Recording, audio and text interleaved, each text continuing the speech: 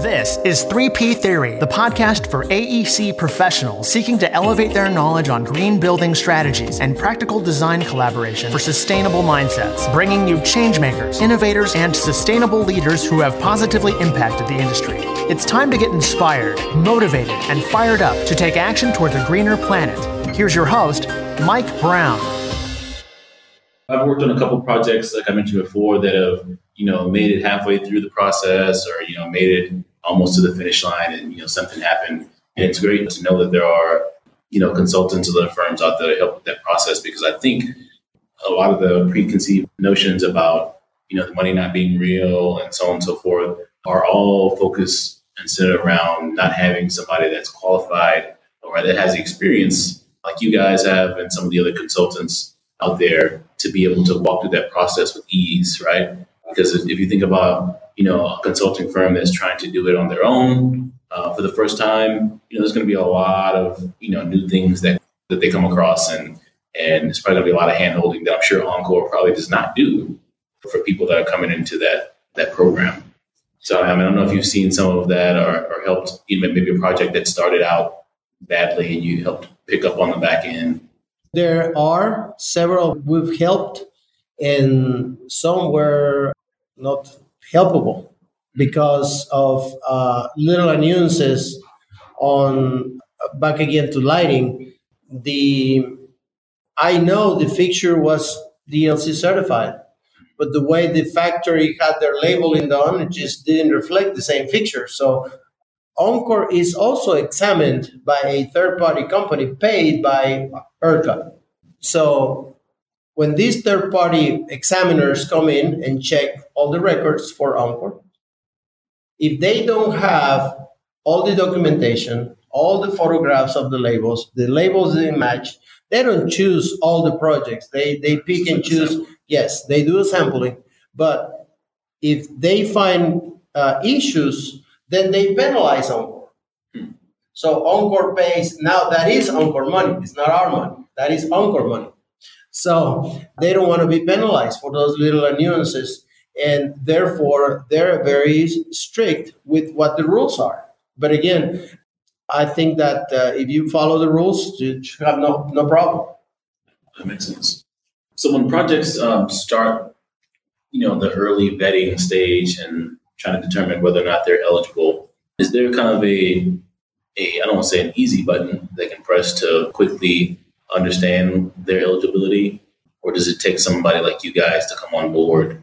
Or there's some kind of rules of thumb, I guess, if you will, whether it be for new construction or renovations that can help facility managers and clients really say, okay, well, we know this could be a good candidate. We know we have to do some more calculations to refine it, but we want to move forward.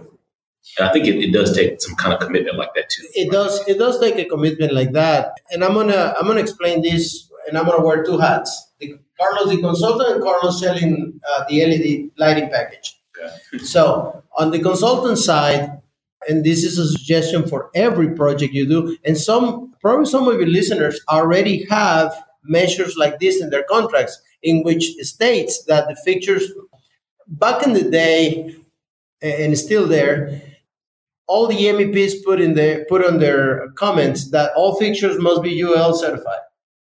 So add a paragraph: all fixtures must be DLC certified, or all fixtures must be DLC or Energy Star certified, and that takes care of 50% of the problem.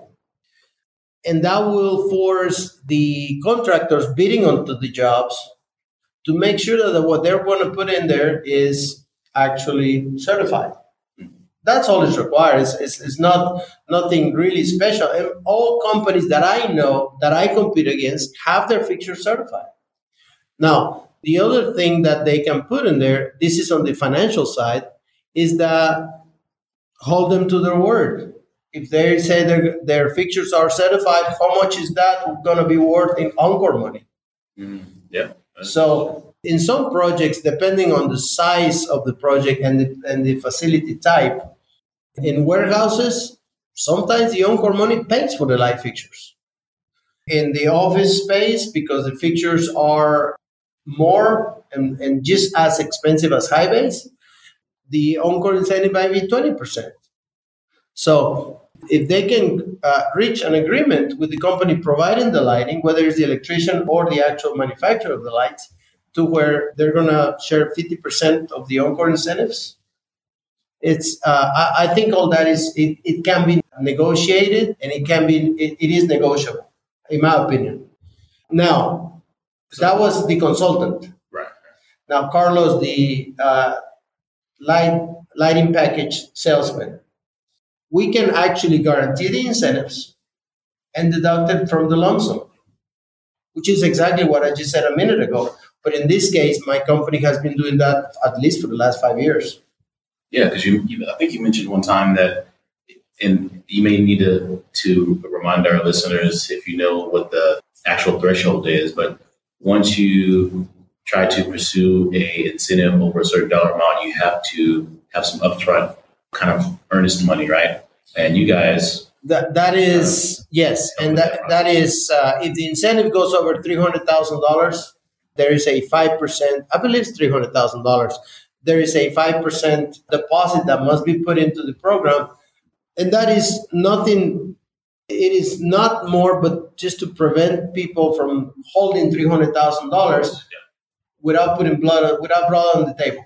It's just what it is.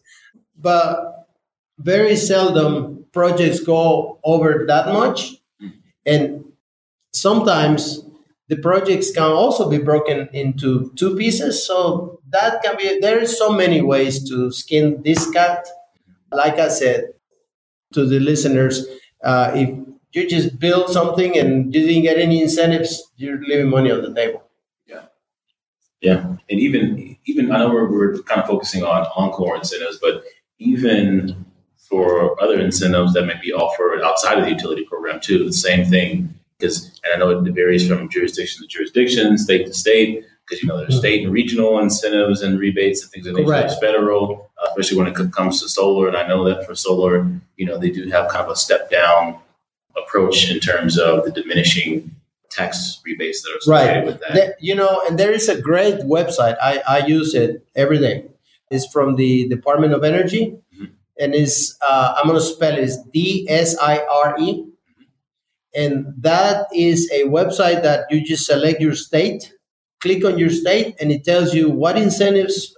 I even think they go up to zip code, and they tell you what municipal incentives there are, what local utilities incentives there are, and what federal incentives apply to the region. And most importantly, to the ones that are in the rural areas, there are grants and loans for energy efficiency projects. It's some specialties for, agricultural type of facilities and things of that nature. So. And for small towns too. If you're in the rural, in a zip code that is considered rural by the Department of Census, then they have plenty more options than anybody in an urban area. It's probably less competitive too, right? So that many folks out there. Yes. It's interesting you mentioned that because that's a pretty good resource. And for our listeners, just make sure you put .gov behind that and don't put .com because something else may come up. Yes, so please. Be careful with that. Because if you spell it, it says desire, and that might get you in trouble. .gov, DSIRE.gov for sure. Awesome. Well, so I know you guys have been doing this for a couple of years and got a lot of experience in a lot of different project types under your belt. Kind of thinking about where JEC stands within this particular market and even in the larger market, because I know you guys also work on projects down in Houston with CenterPoint as well. Mm-hmm. What makes JEC unique from other installers and contractors with this particular process, whether it's through Encore or CenterPoint and things of that nature? Well, first of all, we're gonna call it as it is. That's the first thing that comes to mind. I respect greatly the time that the other person on the other side of the table has to give me. And if something is not there, it's just not there. If something we can do, we let them know up front. So there's a very personal, I am very personal, and you know that, to when running my business. And the cat has 4 legs, not 3. And we're not going to try to find one with 3. That's for sure. Secondly, our company, and I say our because I have 2 partners, we import, we control the brands that from the factories that we purchase from. With some of them, we private label. With some, we don't.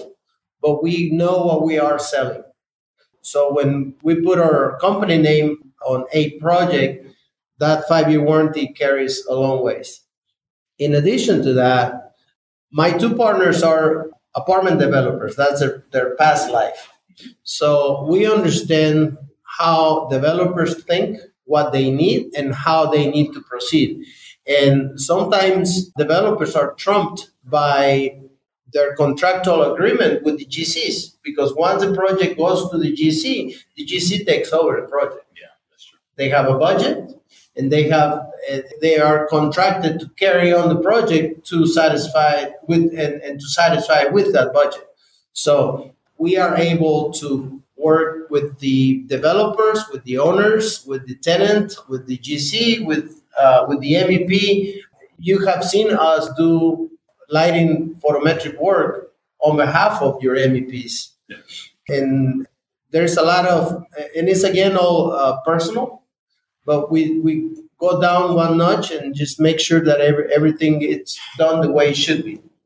Yeah, and I have had, like you mentioned, I have had a chance to work with you on a couple of projects where we did some feasibility studies. And, in all those situations, those teams were very appreciative of, the collaboration and the work that was done. Because at the end of the day, we're providing information and opportunities for an owner to make a more informed decision, right? Correct. So we know that every project may not, make it there, or they actually may not pursue it. At least for those opportunities, especially where it makes sense, right? Which, in my opinion, it makes sense on every new construction project. Like you mentioned before, with some money on the table, but there are some times where people feel like the effort may not be worth the money that's captured. So how do you guys address that? Well, and that is true. Well, first of all, I know that any or every MEP, every architect, when they finish this project, they're going to go to another one. And back to the earlier question, what makes us different? Well, we service our clients, but we don't charge for that. So there's no economic incentive for us to make sure they're going to use our services. We make our money selling lighting packages. So for me, it is better to have a good relationship and be able to go back to the next one and do it right than try to force something on a project. And it's less awkward. I have made a lot of friends. I can tell everybody that people I do business with, I can go back and shake their hands. I see them at a restaurant, I go say hello. And that to me carries a long ways. So that's, yes, and that's the way it should be. Not always the way it is with some, but it's the way it should be, yes. Well, like most companies that are kind of in growth mode and expanding and just advancing, whether it be tools and resources that they provide or that they use in-house and just grow within their particular markets. What's next on the horizon for JEC? Well, we have launched an initiative internally. We call it Town Central. And what that is our humble effort to help small cities. Texas has nearly 1,000 cities and municipalities. So we took all the ones that are 50,000 and over out. And we are servicing everybody below that population level. Actually, I was just in a meeting at the city of Lone Oak last night, population 800. One of our largest solar projects for pathway lighting, which I'm going to talk about in a minute, city of Hazlet, population 1,200. We just did a solar lighting park for city of Greenville. And there's about 20 cities we have already done solar lighting with. So the next step for us is to be the solar lighting company in Texas. And I think we're gearing up and ready to become that within the next 12 months. I've seen it before in person, and it's a great product. That's right. City of Faith. It makes sense. Yeah, it makes sense from an infrastructure standpoint. Not having to run all the conduit, and especially, I love kind of where you're going with this. I don't want to steal your spotlight, but I think it's very important that focusing on this particular demographic or market, because these are smaller cities, and at one point Dallas was in that same situation, right? Now, granted, it was a long time ago, but it was a long time ago. Smart growth is important as these smaller cities start to expand, especially here in the North Texas region. Right. And the trend is let's be healthier, let's eat healthier, let's live healthier. So all these smaller cities are searching for avenues to build a new park, to build a walking trail. The one you were at is City of Faith, and is literally right in front of City Hall. And it's a 0.8 mile trail. The idea is for not just the City of Faith residents, but also City of Faith employees, lunch hour, just grab a sandwich and then go walk around, or have a salad and do a little walk around the park. Same for the residents. So because of that trend, that we're specializing on that. Can I extend on that? Yeah. No. Then on the solar lighting, we have motion sensor solar lighting, which is what you saw at Faith. And we have IoT, Internet of Things, solar lighting.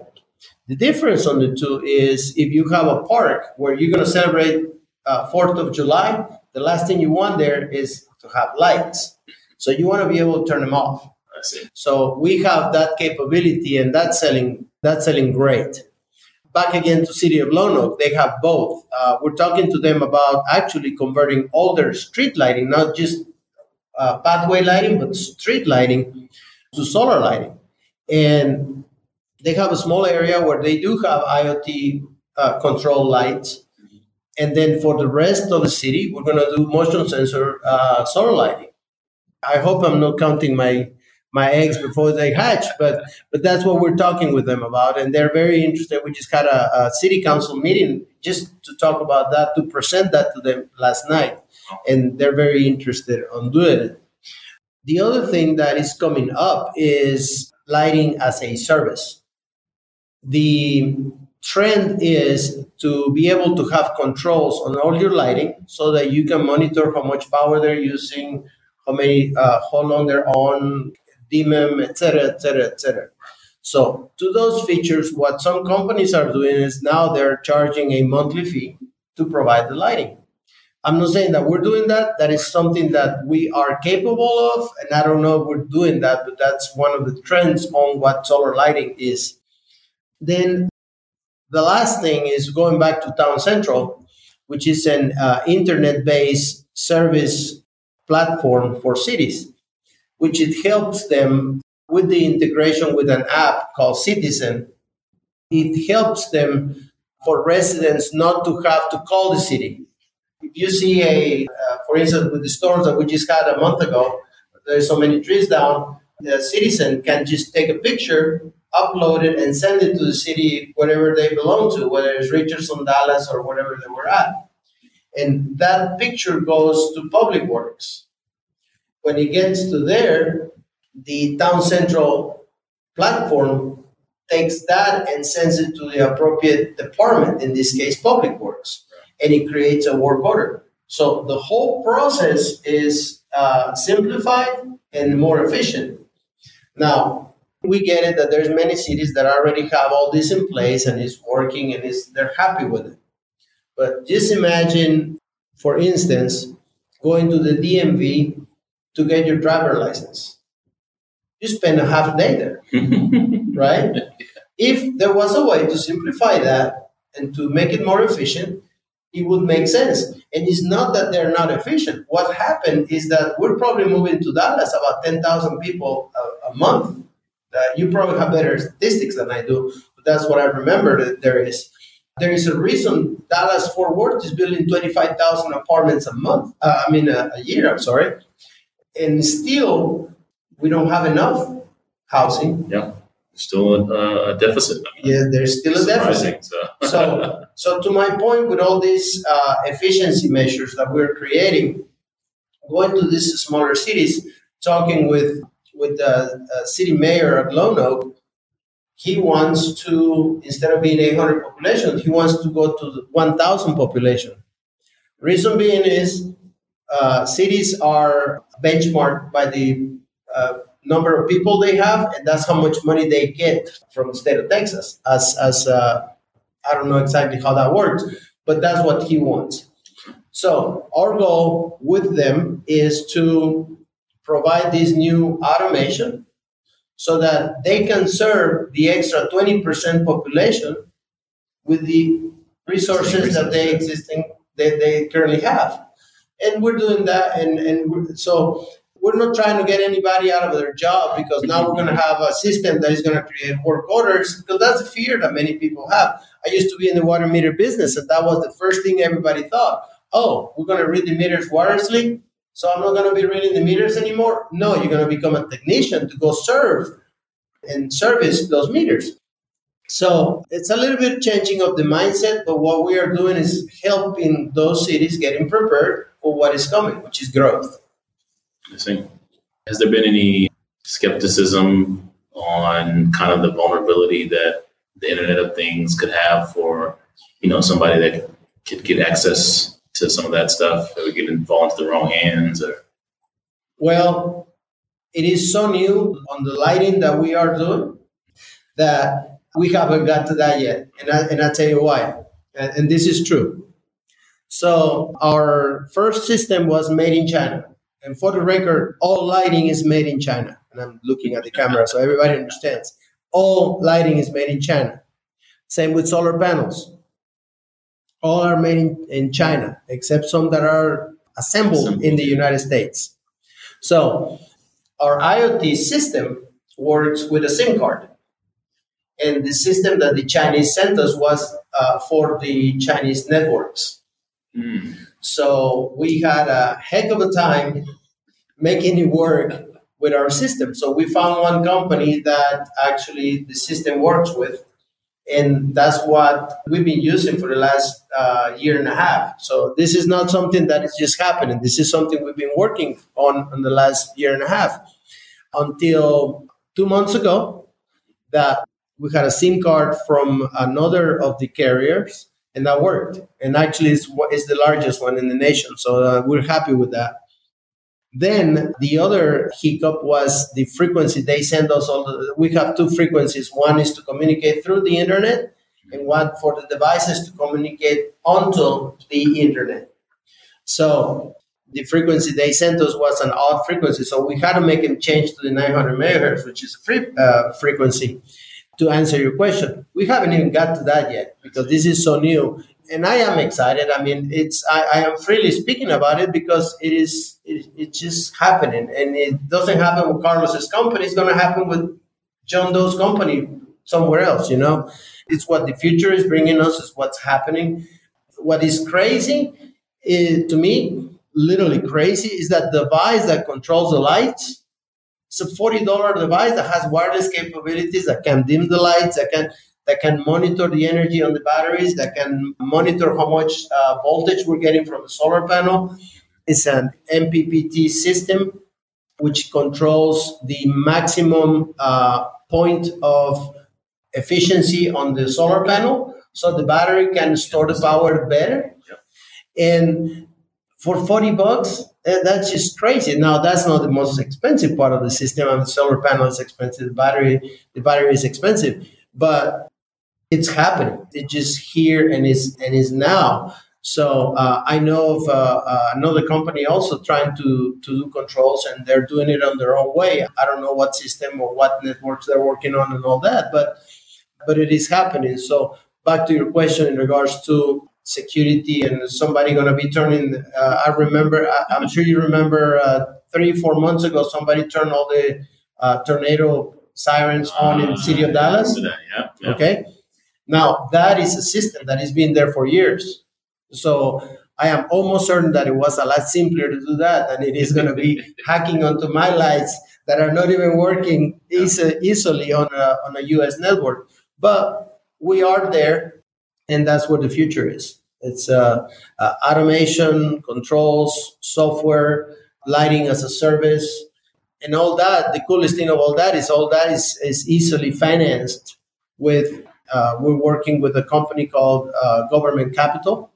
They finance a lot of things for cities already, and their target market is small cities. So when we talked to them, it was like love at first sight kind of thing. That's neat.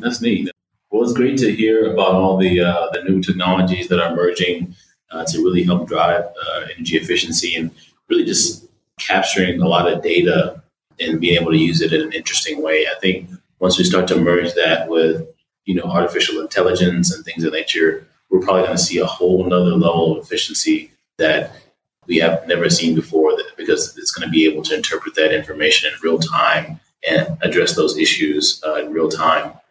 There was a statistic that I mentioned in one of my previous conversations about all the data that's being captured and things of that nature.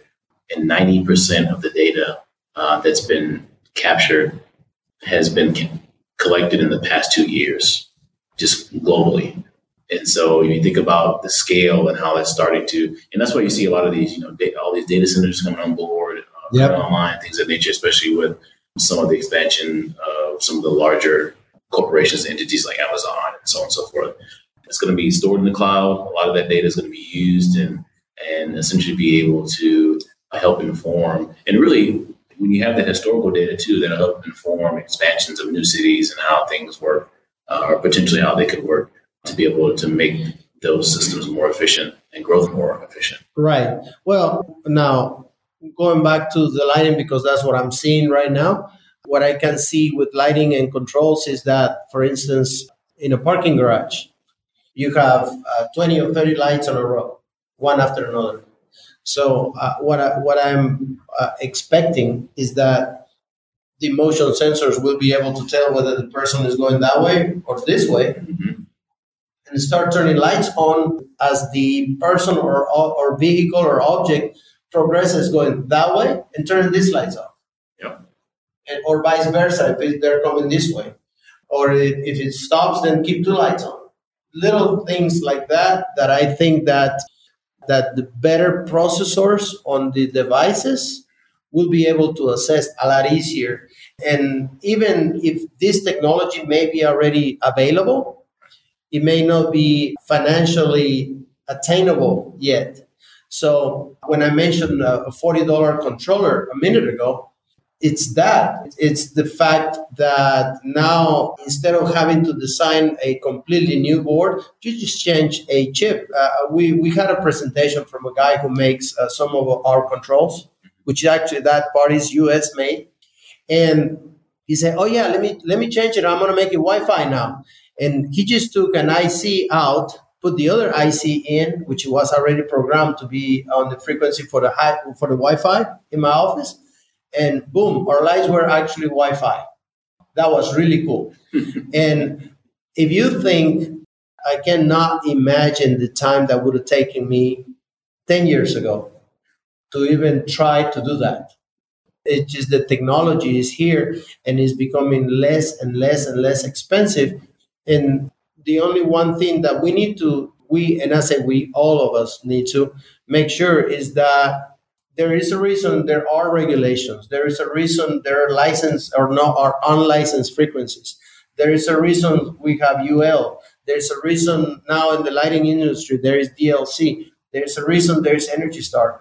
We have to learn as users of all these products to rely on those measures that are there to help us filter through and weed out all the bad stuff. Yep.